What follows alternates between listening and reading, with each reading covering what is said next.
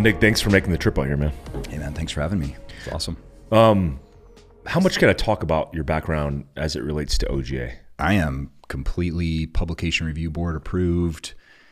You know, went through the 6-week process that took 6 months. Yeah. You can talk about all of it.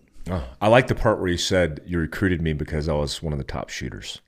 This is true. This is true. Actually, Troy was running training. Troy's great. He was awesome. Troy's an awesome dude. Just a solid, down to the earth human, right? Just like doesn't get impressed really by anything. Yeah. Doesn't also.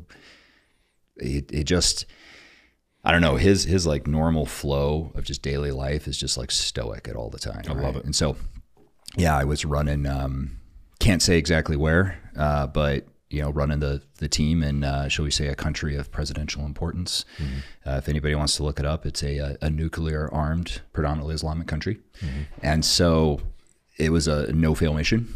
I think you've got some experience with that, right? Mm-hmm. It's something that if things go bad, they were not just going to make the news, it was going to build wars.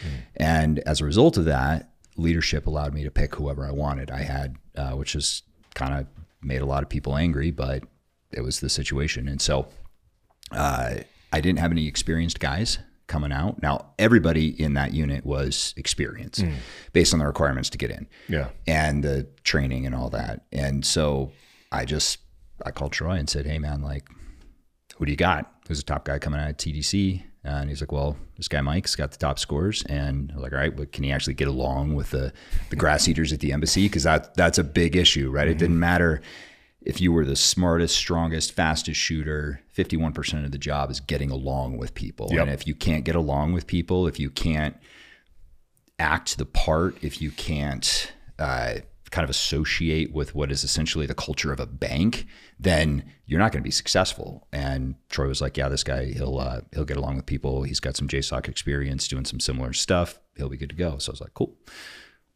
So you made it into the cable. It was awesome, man. It was an awesome rotation, awesome experience. And I out of all the jobs I've had, even as an entrepreneur, like I love that job. It was super fun. It was super fun. It was different every day. And the people, like they're percentage wise, I've never worked with more competent people in that job compared to even every military organization I worked for. You always get that guy. The guy exists, but that guy exists less in that organization. And I found every writing partner I had, every TL I had was super. If they had like a weird personality kink, they at least had some other skill set that made up for it. Mm-hmm. And so overall, the competency and the capability of those guys, I never felt uncomfortable. Like, rolling around, Yemen with Sean Ryan, like I felt capable with these guys. Yeah. Yeah. And that was the whole goal of that entire unit was nonlinear problem solving, right? Just put a bunch of highly competent dudes in one team, give them arguably enough equipment to be able to solve pretty much any problem, and then see what problems arise.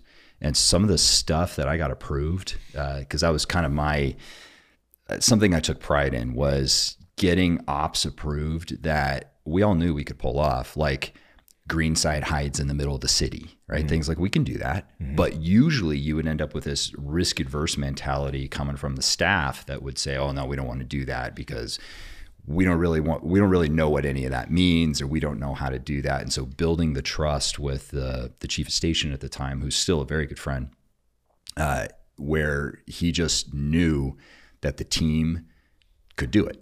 And so I started, before I showed up, there wasn't like any team training going on. Nothing was going on. So we started, I actually got Zeb to basically be the team daddy for me and just start building, team training blocks and all that. Well, then the chief of station saw that and was like, oh, these guys can actually, they can pull some stuff off. And that trust went such a long way that then you had the case officers then coming to me because, the situation was so dangerous from a CT perspective that the country TL sign off was required on almost all ops outside the wire, which talk about controversial. Yeah. That really made the DO upset.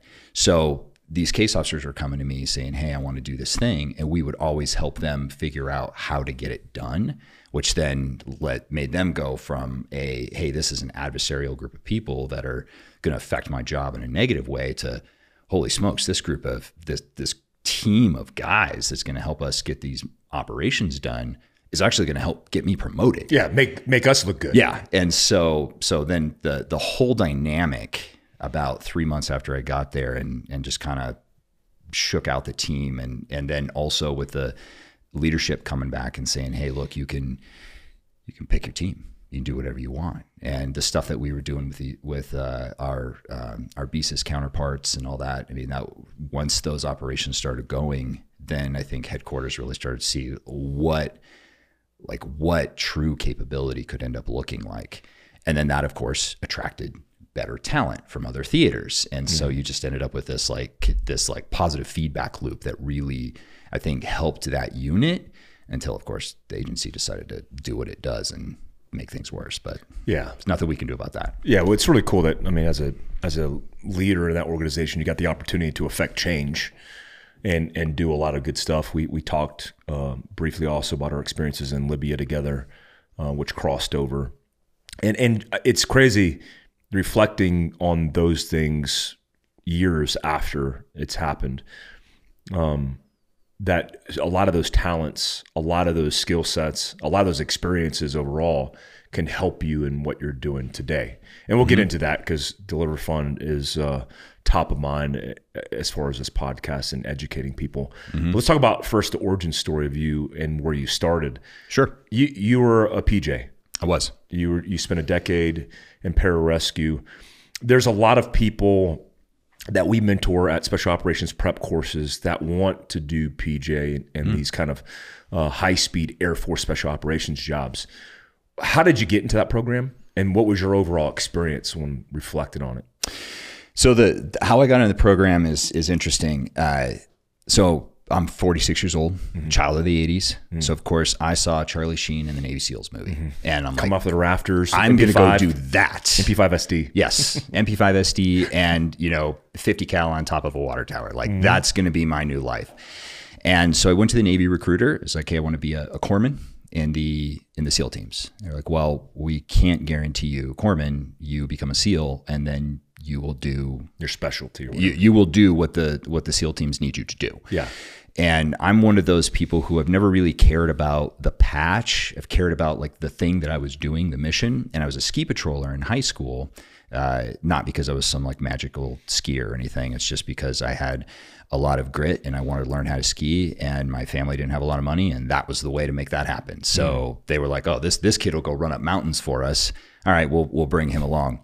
So I'd kind of gotten a taste of that trauma, medical rescue piece, and I thought I wanted to do that in the Navy. And they couldn't guarantee me corpsman, so I went to the Marine Corps. I was like, hey, I want to be a force recon medic. They're like, yeah, there's no such thing. All of our corpsmen are from the Navy. So I was like, all right, well, I guess this is probably not going to work. And so I went to the Army, and they're like, well, you can be an 18 Delta. However, you got to do a couple years conventional first. And so I kind of decided that that's probably what I was going to do, because it was the best chance of me getting to be, what people call an 18 Delta, but an 18 Delta is, and for the listeners who don't, like the only 18 Deltas in the world are in the Army. If you're a SEAL or a PJ or whatever, and you went to that course, it doesn't mean you're an 18 Delta. It means that you went to the training course, right? You're a special operations combat medic.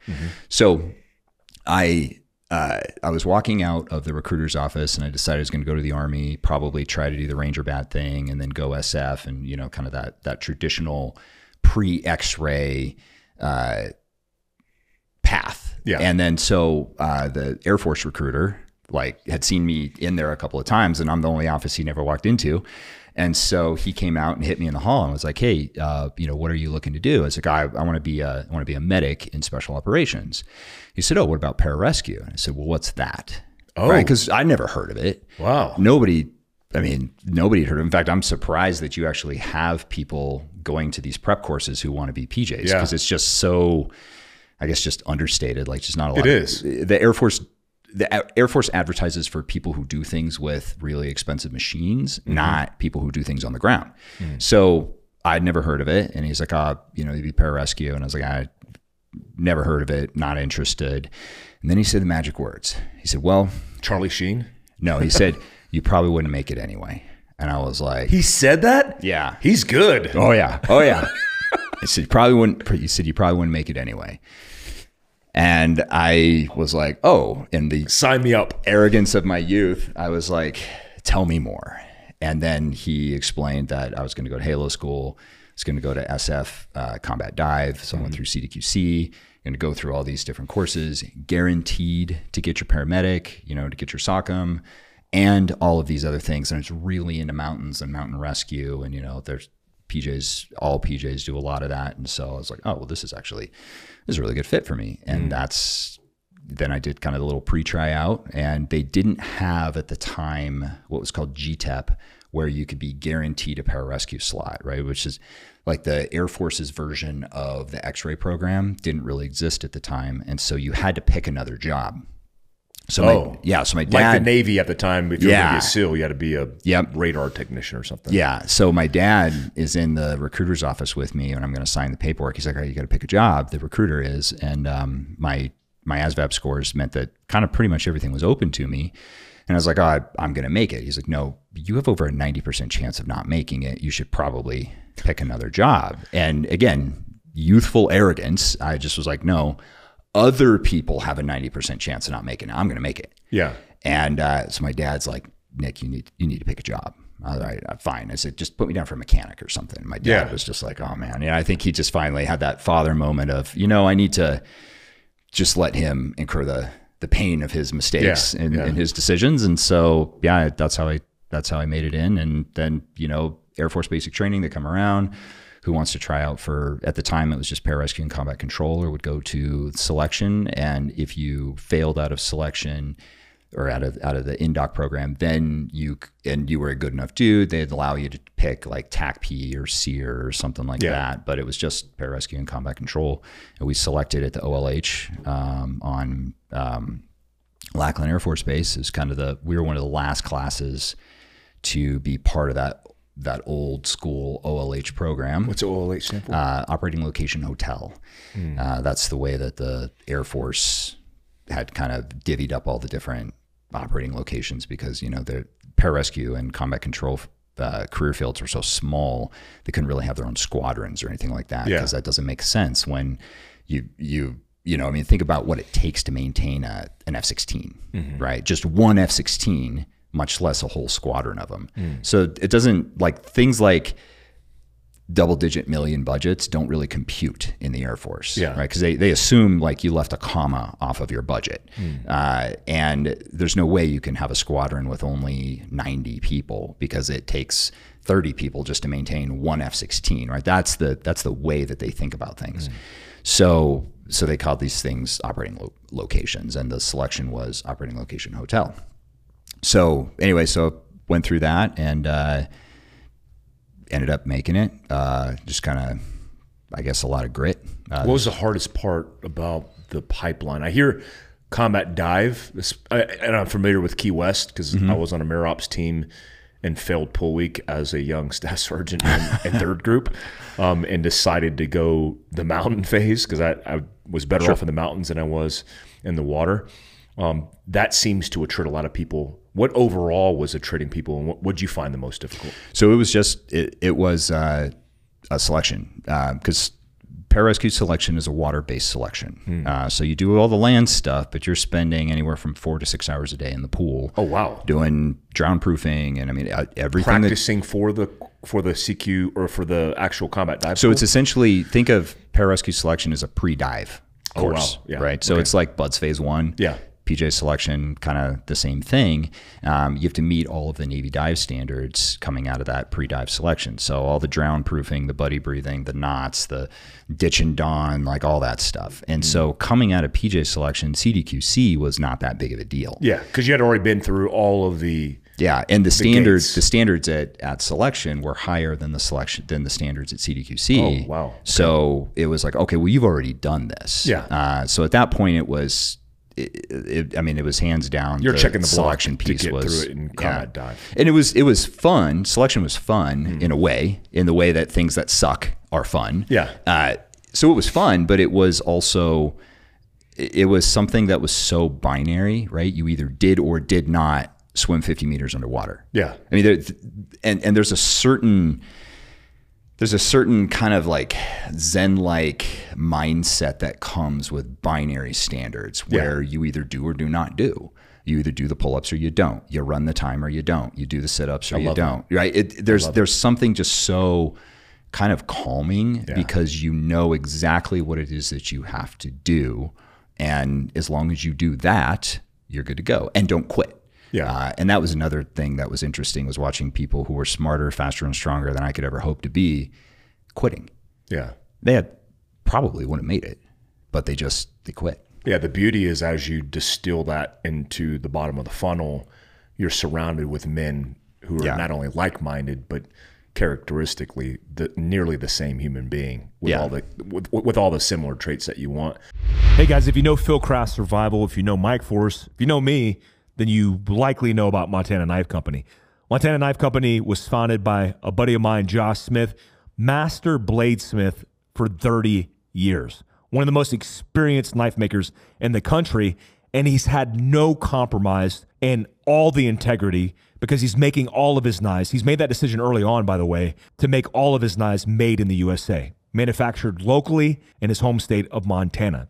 Designed, tested, and built by hunters, Montana Knife Company is a hunting knife company first and foremost. Likely the sharpest knives in the market. I mean, you likely need a bleeding control kit if you're going to own a Montana knife, and that's a good problem to have. They sell out instantaneously. But for the first time in the history of his company, because he's gotten ahead, he has stock of your favorite knives, including the Blackfoot 2.0, the Speedgoat, or the Stonewall Skinner. And you could save 10% by using MF10. That's Mike Foxtrot 10, MF10, for 10% off your first order at montanaknifecompany.com. What year did you go through selection, and then what does the 10-year run look like for your career field? So I was Balls 397 for selection is my class. So pararescue has 3, or selection at the time, right? I think things are completely different. So anybody who wants to go into pararescue, like, don't listen to what I'm saying right now, because I'm sure it's completely different. But they had 3 selection classes a year. Went through that, went through the whole pipeline, CDQC, Halo, Jump, PJ school, the whole 9 yards. Took about a little over 2 years. Got to our team, and then it was really interesting because it was Clinton years. So I mean, the first time I saw combat was in 1998. I was deployed into Kuwait, and then we were going into southern Iraq.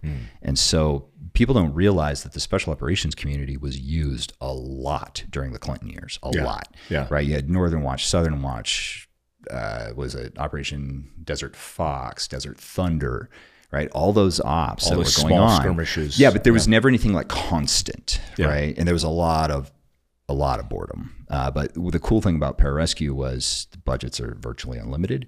So it was just constant training.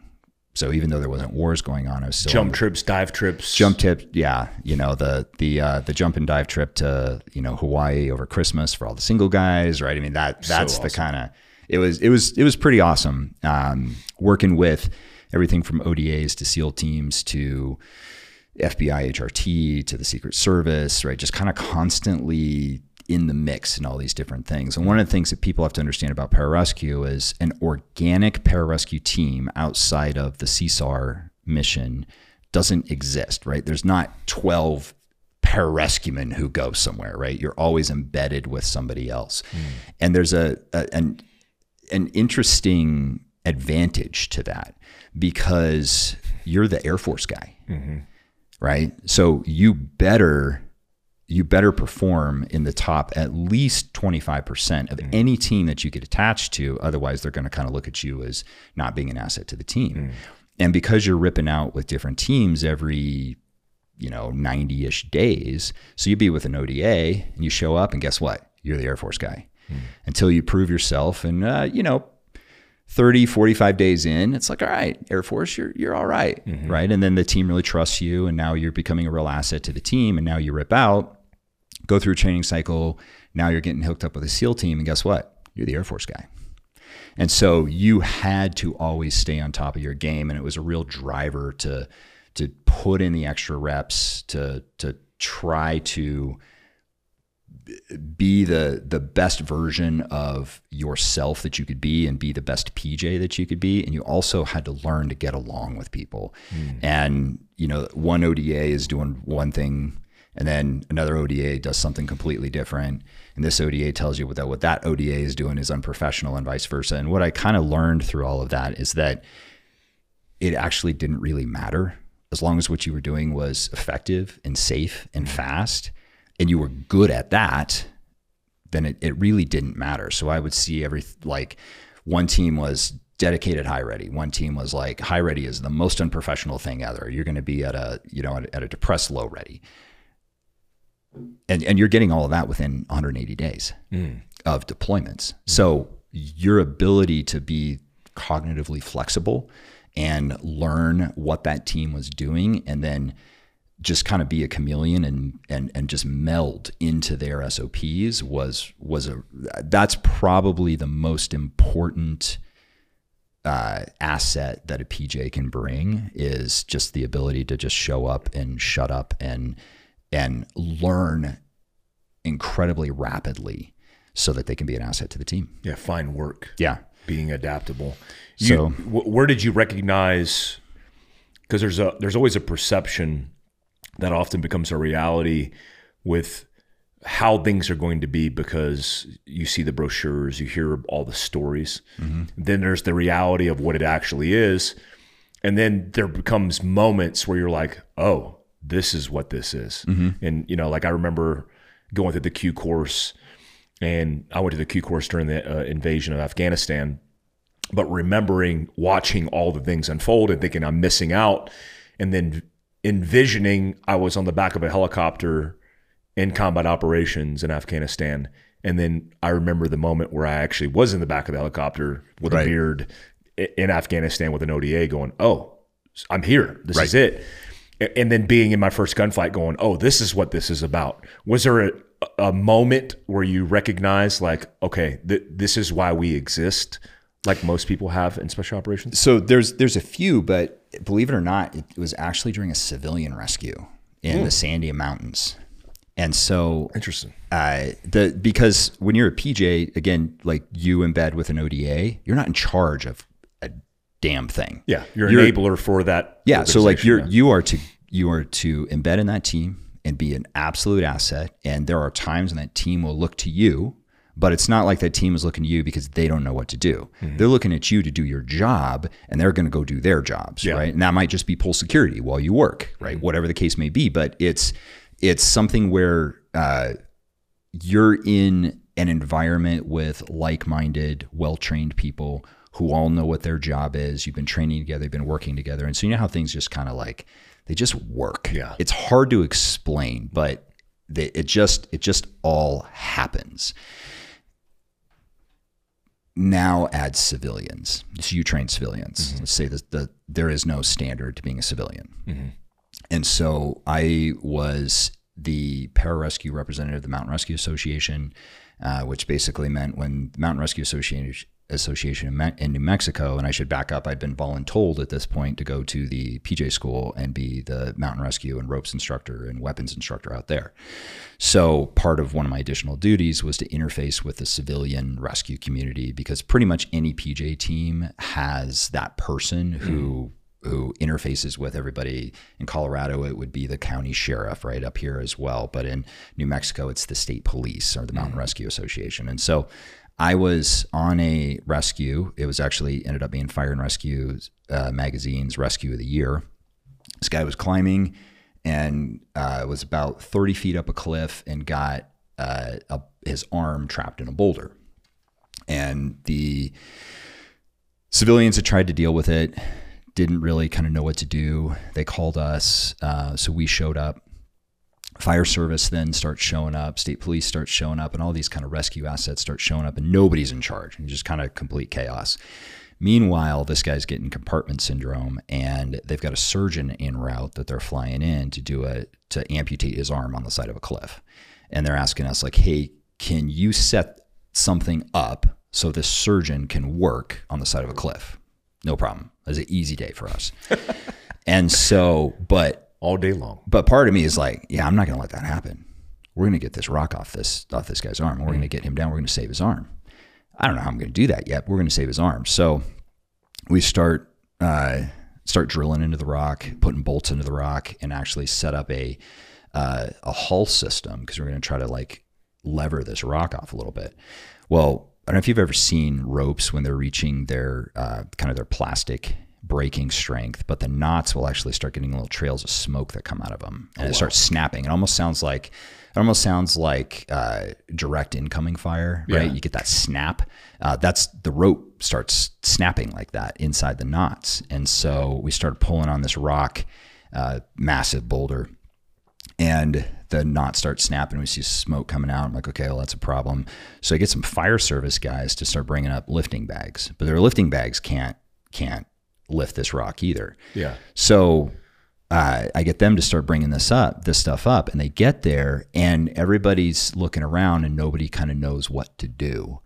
And meanwhile, I've got a civilian paramedic who we had lowered down to put an IV in this guy because compartment syndrome is compartment syndrome will kill you. It'll throw you into a cardiac, give you a cardiac issue. And so we started getting all the right drugs in him and stuff. And the civilian paramedic is kind of out of his element. And I start coordinating everything. And then these state police people start kind of talking to the fire guys, and the fire guys are talking to the state police guys, and the Mountain Rescue Association guys are talking there. And one of my guys is trying to coordinate a National Guard helo that's coming in, and all this stuff is happening. And finally, I just was like, wait a minute, this is why I've been told to do this additional duty. And so I finally stood up on this rock and I was like, hey, I have control. And everybody just looked at me and was like nobody fought me on it. Yeah. And they're like, thank God somebody's yeah. And I was like, all right, you do this. We got all this done. And I'm standing on this rock, and this civilian paramedic he's pretty freaked out because we finally lifted this boulder, but one of the pieces of shoring on the boulder slipped. And so now this rock is basically dangling on knots that are very clearly coming close to breaking. And so I was on this little ledge, and I'm not roped into anything. I was wearing a harness, but I wasn't tied into anything and didn't really need to be. It was a safe enough situation. It was a ledge probably about as wide as this table. And so finally I just walked over to this paramedic, and I just grabbed onto him and pushed him away from the rock, and I started walking down with him. And people were like, what the heck is this guy doing? But you'd had so much training in pararescue and so much experience that might seem dangerous to these civilians. But to me, it was like, yeah, this isn't really that big of a deal. And ended up getting this guy to the bottom, ended up getting that rock set down on some 4x4 shoring, and ended up saving this guy's arm. The guy pulled his arm out? Yeah. So we got the rock off, and so we were able to get his arm out. As soon as we got his arm out, he went unconscious, right? Because all that acidotic blood hit him. Oh, gosh. He went unconscious. So now we're like, well, is he like AFibing out? Yeah. On the freaking side of this cliff? Like nothing we can do about that. So that's why I just jumped on him, pushed him out, and was like, all right, we're going down, and we got to get this guy down as fast as possible. You started working him? Yeah, started working him when we got to the bottom. He stayed unconscious until we had about a mile walk out, and he started kind of coming to about a mile in, but he was, for the most part, fine. Ended up saving his arm. Crazy. And so that was the instance where it was like, oh, wait a minute, like this is why I'm here. Because a lot of times you're like, why am I here? Yeah. Right. You're with an ODA for 2 weeks, nothing happens. You kind of aren't really needed. Yeah. Right. But then there's a couple of guys who are, pending Medal of Honor, PJ attachments to some ODAs for some stuff that happened in Afghanistan. You're probably familiar with some of those ops where it was like, okay, there's now a very, very clear reason why they were there. And I think that's one of the differences between pararescue and a lot of the other special operations community. As an SF operator and with your time in JSOC, you always knew why you were there, right? There was a very specific mission. Yeah. The pararescue, you only are really needed when things go wrong. Yeah. And it's part of one of the reasons I wanted to transition over to the CIA. It was like all we ever did was crisis management. I kind of wanted to see what the crisis prevention side looked like. It's interesting because every single scenario that we've utilized pararescue has been the worst case scenario. And it always is. And we brought them in as the SMEs. In fact, we were very protective at JSOC of keeping them out of the initial fight because we needed them just in case.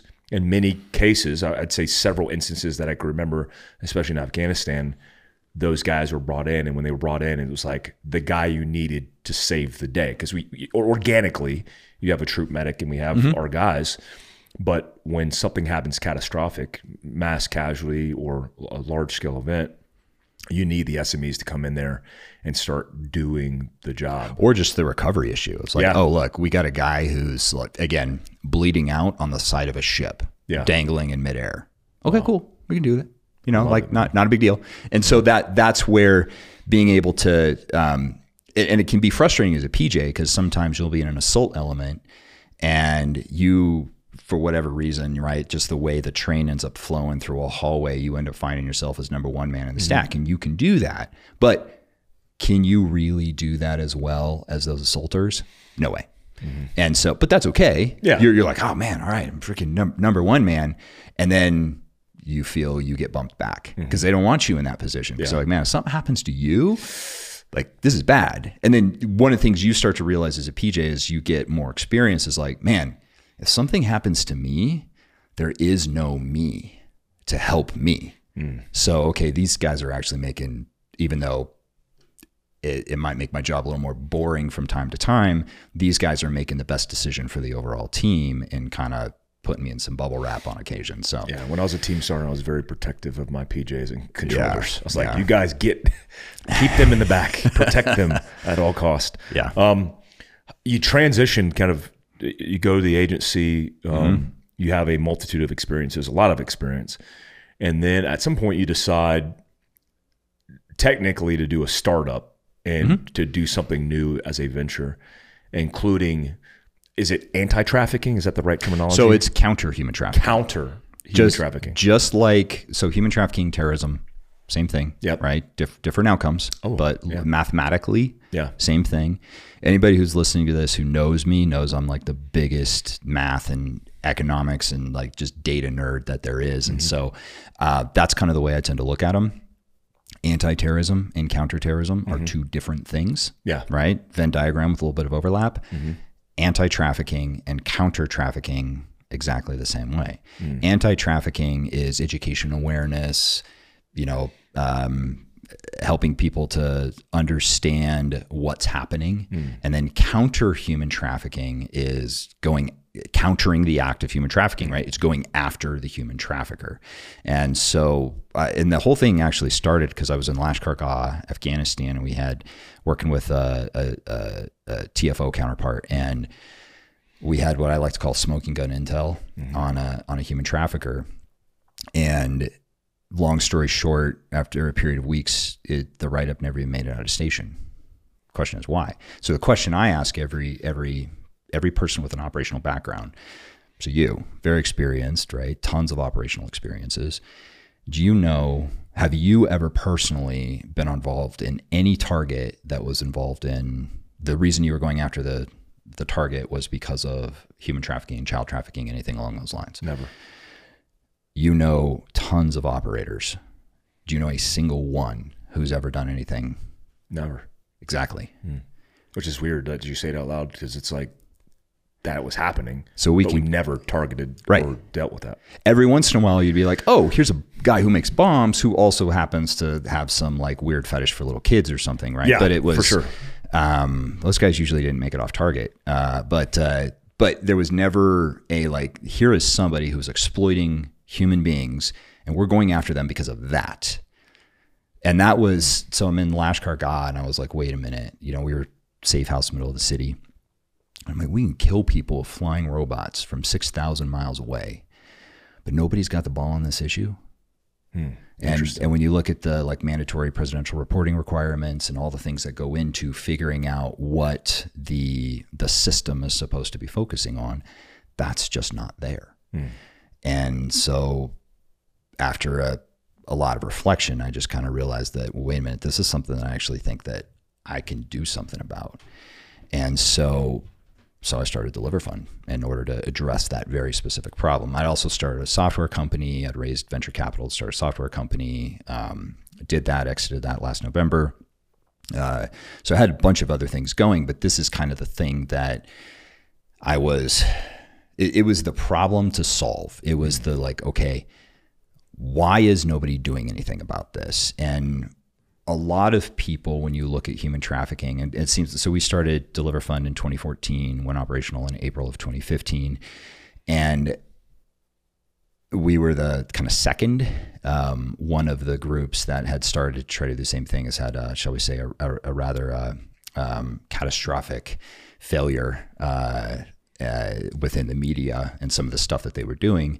But it seems like since we started Deliver Fund, you've had special operators popping up, these like, kind of counter trafficking organizations right and left, which is awesome. Like, we need lots of them. In fact, if you go to deliverfund.org/OLX, I think it is, or maybe it's olx.deliverfund.org, one of those two, you can actually sign up. We are launching in Q2 a program to essentially equip, train, and advise teams. No background requirements or anything like that. You got to make it through a background check process, and you got to be able to actually meet the standards. But we're actually encouraging people to start their own teams where they can then be essentially a targeting resource for their county sheriff or for their local police or their HSI office and protect their community. Because one of the things I realized is that no matter how much money Deliver Fund raised, you give me $1 billion and I go and hire a bunch of analysts, well, guess what I got to do next year? I got to figure out how to pay those analysts again, right? It's just, it's an issue that we could never possibly get to the bottom of. So we have to engage the whole community. And so we knew we were going to have to do that. In the early days, we just didn't really understand the human trafficking target set because nobody was doing the work. So we started by embedding with law enforcement. That started with one law enforcement officer who kind of was like, I'll give you a try because I don't really have any other options, to now we work with over 450 law enforcement agencies across the United States. Oh, wow. Coordinated in one software platform. So we're really a software and data company. We've built the largest counter human trafficking database on the planet. We collect about 250,000 times more data than the Department of Justice, as an example, right? Wow. So like billions of data points at this point. I mean, we own 2 supercomputers. I mean, we are a very, very tech heavy nonprofit. In fact, I would say in the nonprofit space, we're probably the most tech forward nonprofit that is not a hospital or a university. And so people hear my background and are like, well, wait a minute, shooter, PJ, agency guy, like now you're supercomputers and AI algorithms? Of course. Well, of course, because you get people who are interested in fighting human trafficking. I'm not interested in fighting human trafficking. I'm interested in winning. And in order to win, you have to understand how we ended up with a problem we have. So when I started Deliver Fund, the original thesis was we're going to go help with the human trafficking issue overseas. But dollar for dollar, the largest human trafficking market is the United States of America. It's happening here. It's happening here to our kids. And for the first time in history, a non-familial 40-year-old man who's a pedophile can contact a 12-year-old girl who's 3,000 miles away, who just made a TikTok video saying she's mad at her dad for not letting her wear the miniskirt, which at some point is every 12-year-old girl. Hey guys, hot salt from firecracker.farm. Now you guys have seen me use this. I've used this, and I'm a big believer in, one, getting your electrolytes through any means necessary. Most of you are deficient in salt in the first place. So yeah, there's a health and wellness benefit, but it also makes everything taste better. I use it on my eggs. I use it in my coffee. I use it when I'm camping, when I'm hunting. In the backcountry, it's great because I can just sprinkle it on my food on the go. And it's really neat, man. I mean, this is a high quality piece of equipment and it's pushing out flavor to the max. If you use Mike Force right now, you can save 15% at firecracker.farm. That's Mike Force, one word, compressed together. Mike Force, one word, compressed together. That's 15% off at firecracker.farm. Peace out, guys. So paint the picture for me. How big of the hardest thing for me to do is wrap my head around how big of an issue this actually is and what it means. What does it mean when we say we have a huge human trafficking problem? Is that people that are being drugged across the border by the cartel? So, what is it? Interesting. So myths around human trafficking. Human trafficking is not a southern border issue. It happens across the southern border, but it's like 10% of human trafficking. The major majority of human trafficking is U.S. citizens being trafficked by U.S. citizens to U.S. citizens. That was the like light bulb moment for me. And that's not my opinion. I mean, that's what the DOJ data very, very clearly shows. Another issue around human trafficking is, kids being kidnapped, right? So we all are like, man, we got our ARs and we got our good locks and cameras, and we're waiting for that white van with free candy spray painted on the side to roll through our neighborhood to try to grab our kids. When you look at the data that comes from the National Center for Missing and Exploited Children, right? So that's the CTC for missing kids in America. You find that of their cases in 2022, 0.0001% of those cases were stranger abductions. So to put that in terms that people can kind of wrap their minds around, it means that a child being abducted by a stranger has roughly the same chance of being abducted by a stranger as you do being struck by lightning. Interesting. Right? So it's the thing that we can understand, so we tend to focus on it. Now, looking at that same data, you find that 92% of the missing kids cases, according to the National Center, are what they call endangered runaways. And the major majority of those are a predator contacted a child online, manipulated them, groomed them over a period of months to sometimes even years, and got that child to run away, to participate essentially in their own abduction. That's the problem. Over a 5-year period, the National Center also found that they had an 846% increase in suspected child trafficking cases in just 5 years. So now you got to go, okay, well, why did that happen? Well, it's the internet.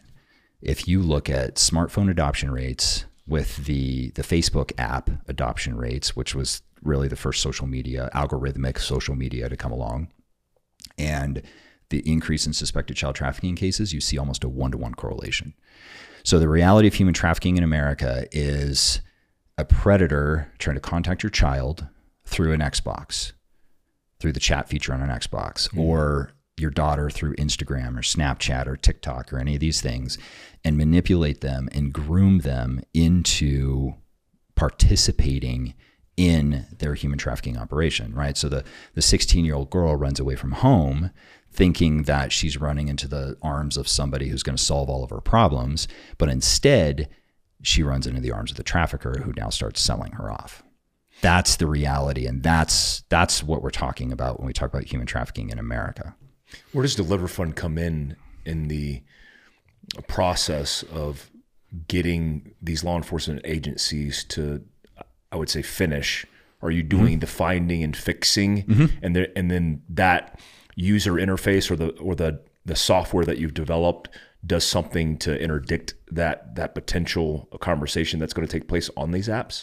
So no, we don't get into the conversations, and I don't think we really want to get into those conversations because there's free speech issues, privacy issues, right? All that stuff that we need to be very careful about because those are very real issues, and we really don't want the government using one issue to try to authorize hooks that can be used for something else, right?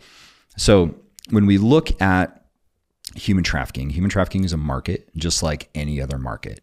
And there are points of disruption in every single market, right? We call them points of transaction, right? In the military, we call those lines of communication, right? But essentially they're points where people can transact.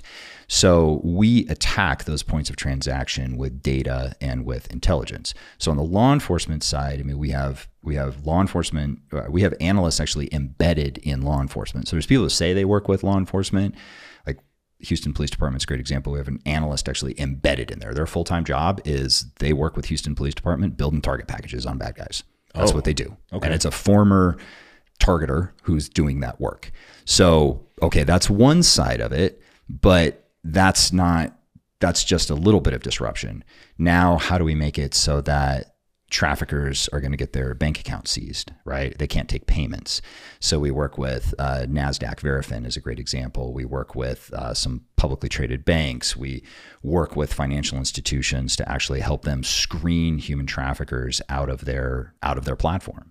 And then we work with like Airbnb is a great example, transportation companies, hotels, motels, are all the way up to the social media companies to help them also screen for human trafficking activity. In fact, we have an app now to take it even farther where individual parents can screen for human trafficking activity within their child's network, right? So you go to the App Store, you can just search Deliver Fund or HD Safeguard, and you can run phone numbers and email addresses against our, what we call a red light database. And that red light database is essentially commercial sex advertisements that we've pulled off of the web by the hundreds of millions. And the thing about, and kind of the Achilles heel of the modern human trafficking environment is that the barrier to entry is so low for these human traffickers that it's actually created a lot of market competition.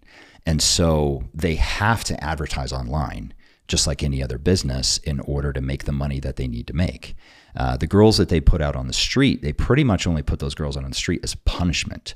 Most of the girls, they advertise them online.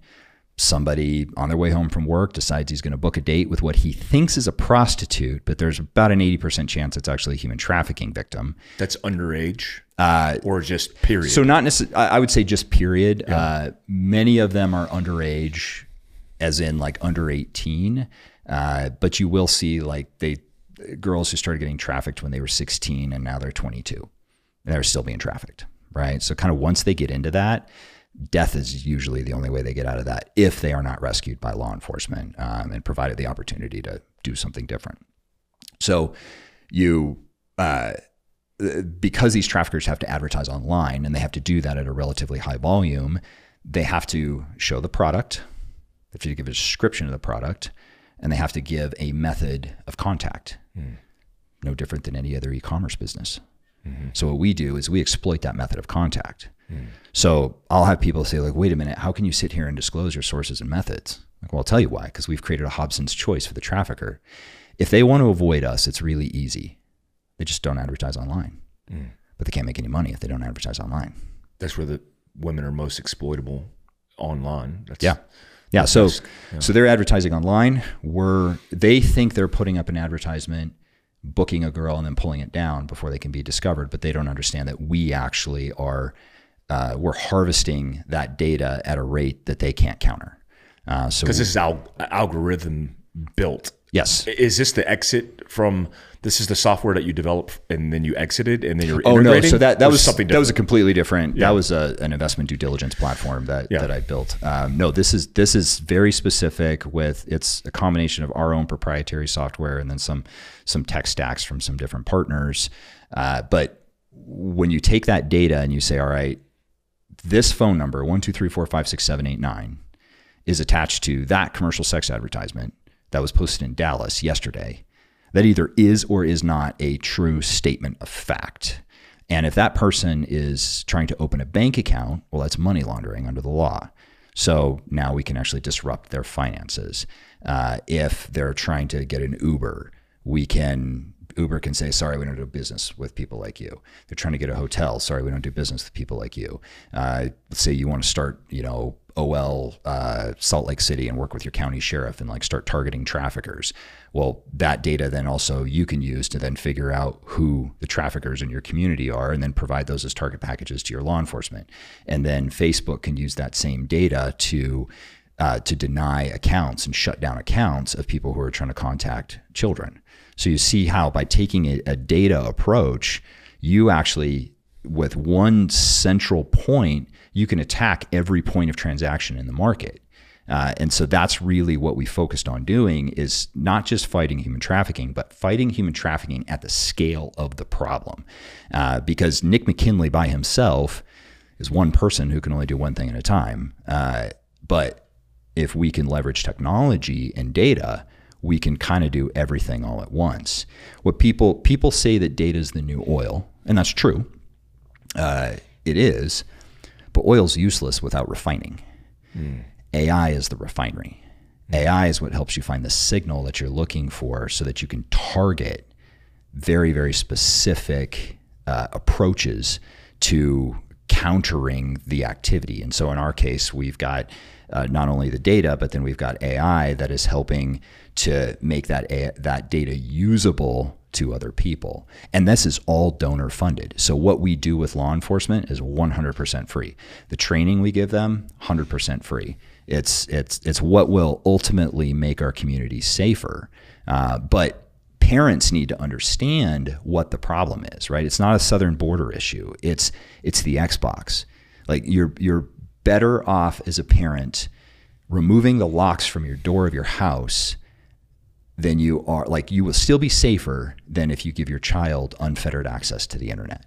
And that's kind of the message that I'm trying to preach to anybody who will listen, is the internet is the threat. So you have to teach your children how to essentially respect the internet, just like you would teach them how to respect a firearm or a sharp blade, right? You've got to give them the skills, you've got to give them the tools, and then you have to be knowledgeable to know that when your child is on the internet, any predator can contact them at any time, because the internet is essentially that's their portal. But the algorithms that we have in social media platforms and gaming platforms and everything else, that's essentially the predator's targeting system that helps them find your child at their most vulnerable time. Do we have a sense of scale of how many girls are involved in this prostitution ring, which it seems like it's abundant, and it seems like there's plenty of targets of opportunity? What are we talking? 10,000, 20,000, hundreds of thousands? So the National Center, again, best data we have, they estimate roughly 100,000 kids a year. This is just kids, so under the 18. This doesn't include the 20-year-old college girl. Roughly 100,000 a year enter a human trafficking cycle. Of prostitution. Yeah, so one of the things I'll address is like the difference between prostitution and human trafficking, right? So all human trafficking is forced labor. Prostitution is when a woman or whoever, for whatever reason, makes the decision to essentially sell themselves, and they get to keep the proceeds of the labor, right? So that's prostitution. It's a real thing. I don't agree with it. No, we do not need to legalize it. But that's different than human trafficking. Human trafficking is when somebody is forced, defrauded, or coerced into doing something for the economic benefit of somebody else. So in rich Western countries, the predominant form of human trafficking tends to be commercial sex in nature. It looks like prostitution, but they're different things.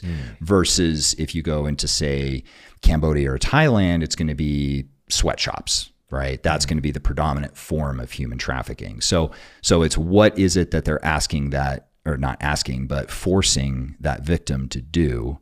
Because when we talk about human trafficking, we talk about force, fraud, or coercion, but it usually almost always starts with fraud and then turns into coercion and ultimately ends up in force. And so it's a victim being forced to do something so that somebody else can get paid for that. And this is a huge national problem that nobody's obviously paying attention to. Yeah, and it's increasingly affecting rural America. And the reason why our traffickers have learned that middle-class girls with good manners and decent educations make essentially better companions, if you will, for these sickos that are renting them by the hour. And so that has actually become the product that the traffickers are targeting the most. They also tend to be the most naive. You know, girl who grows up in inner city Chicago has a whole lot more street smarts than a girl who grows up in Wolf Point, Montana. And so they're actually targeting rural America, and they know that those girls, and I'm talking about girls predominantly because this is predominantly a women and girls issue, but it does affect boys. It's just unfortunately boys tend to be pretty young. Boys who are trafficked are unfortunately very young. And so they know that they can get these kids away from their rural community and take them to a big city where they don't know how to navigate. They don't have any network. They don't know anything about it. And so that becomes a form of control in itself. And so rural America, you like to think that, I live in wherever, middle of nowhere, Nebraska, human trafficking doesn't affect me. And that's exactly what the traffickers want you to think. This stuff is overwhelming. Yeah, it is. But there's also a real message of hope here, in that we know how the human trafficking market expanded. We know why it happened. We're providing solutions for that. And if we know how something was created, well, then we know how to destroy it. Yeah. I feel like you're a super intelligent guy, but all of your experiences, especially in the agency, how we targeted bad guys, very with complexity. Academically, it is no different. Yeah. It is no different. Yeah. Everybody often thinks that targeting is find, fix, and finish in the traditional tactical sense, but it's not. All the targeters and all the S2 shops around the military and OGA have very complex method and means of going after bad guys, including AI, lots of algorithms, technology. Yeah, everybody wants to talk about Damnet going and killing bin Laden. What about the 10 years of work it took to tell them what door to kick? Yeah, and that's the really hard, really patient stuff. It doesn't make for good movies, and it doesn't make for sexy Instagram videos and stuff. But it's highly, highly effective. And most of your target packages, I'm going to guess, were predominantly coming from some hire somewhere, right, that ultimately ended up filtering down. Yes, every once in a while you're going to end up with a target of opportunity that you're going to pursue based on real-time on-the-ground intel that you ripped off a phone on the kitchen table kind of thing. But for the most part, it's part of a larger, complex effort. That's what we've never really had. We've had plenty of people who will do the target package piece. We've had plenty of people, law enforcement, who will go out and actually do the rescues, if you will. We've never had a systematized and algorithmic way of fighting human trafficking in the U.S. And so that's what we built. That's working really well. The way it's easy to find a door kicker who do the thing because that's the easy part. It is. But to actually build the J3 shop, the operations center, to make it happen and to understand the complexity of the network, that's the hard part. And to do that all with software, because the reality is that if people say necessity is the mother of invention. I completely disagree. Constraint is the mother of invention. So if I give you $1 billion, you're going to solve a problem very differently than if I give you no dollars. So if you look at our traditional ways that we've done things in the CT fight, we have very manual processes that are very people intensive. And that's okay because we can afford those. Well, we can't afford to tackle the problem that way when it comes to fighting human trafficking in the United States of America. And also we do it for free because law enforcement doesn't have any money. Yeah. So you can't charge them for this because there's no money to actually extract.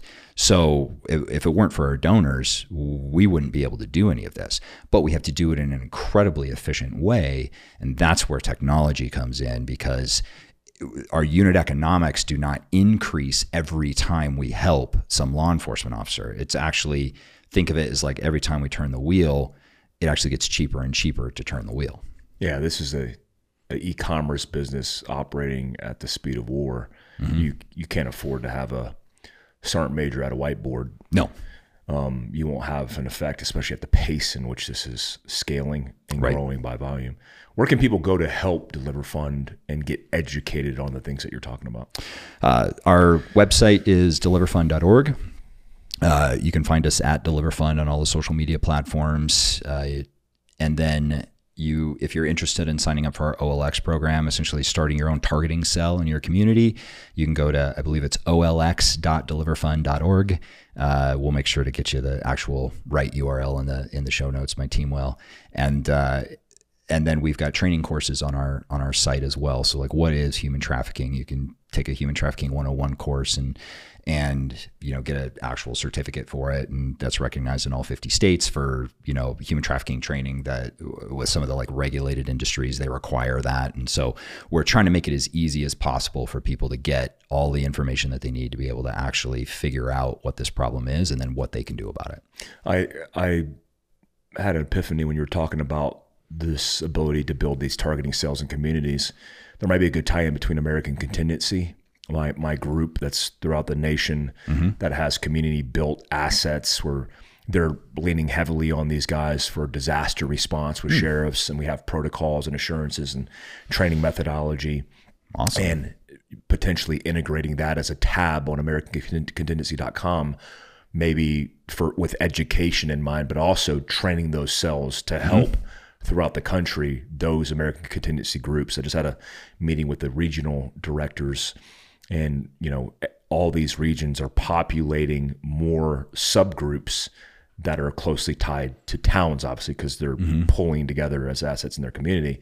But that'd be really cool as an asset to bear in your community if you had the ability to do that and support your local law enforcement. Also give them something to do between disasters, to continue to build trust and relationships with law enforcement. Law enforcement, we ask too much of our law enforcement officers. We do. Way too much. Yeah, they're burdened already. Yeah, our job as a community is to stand up Old West posse style, if you will, and help our law enforcement officers. And that can be everything from,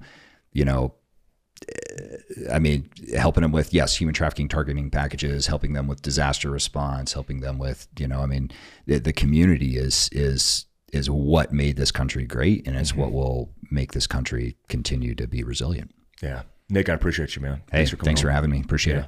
Appreciate you guys. Check the show notes down below if you want more information on it. We'll have everything linked down below, and I appreciate you guys tuning in. Thanks, guys.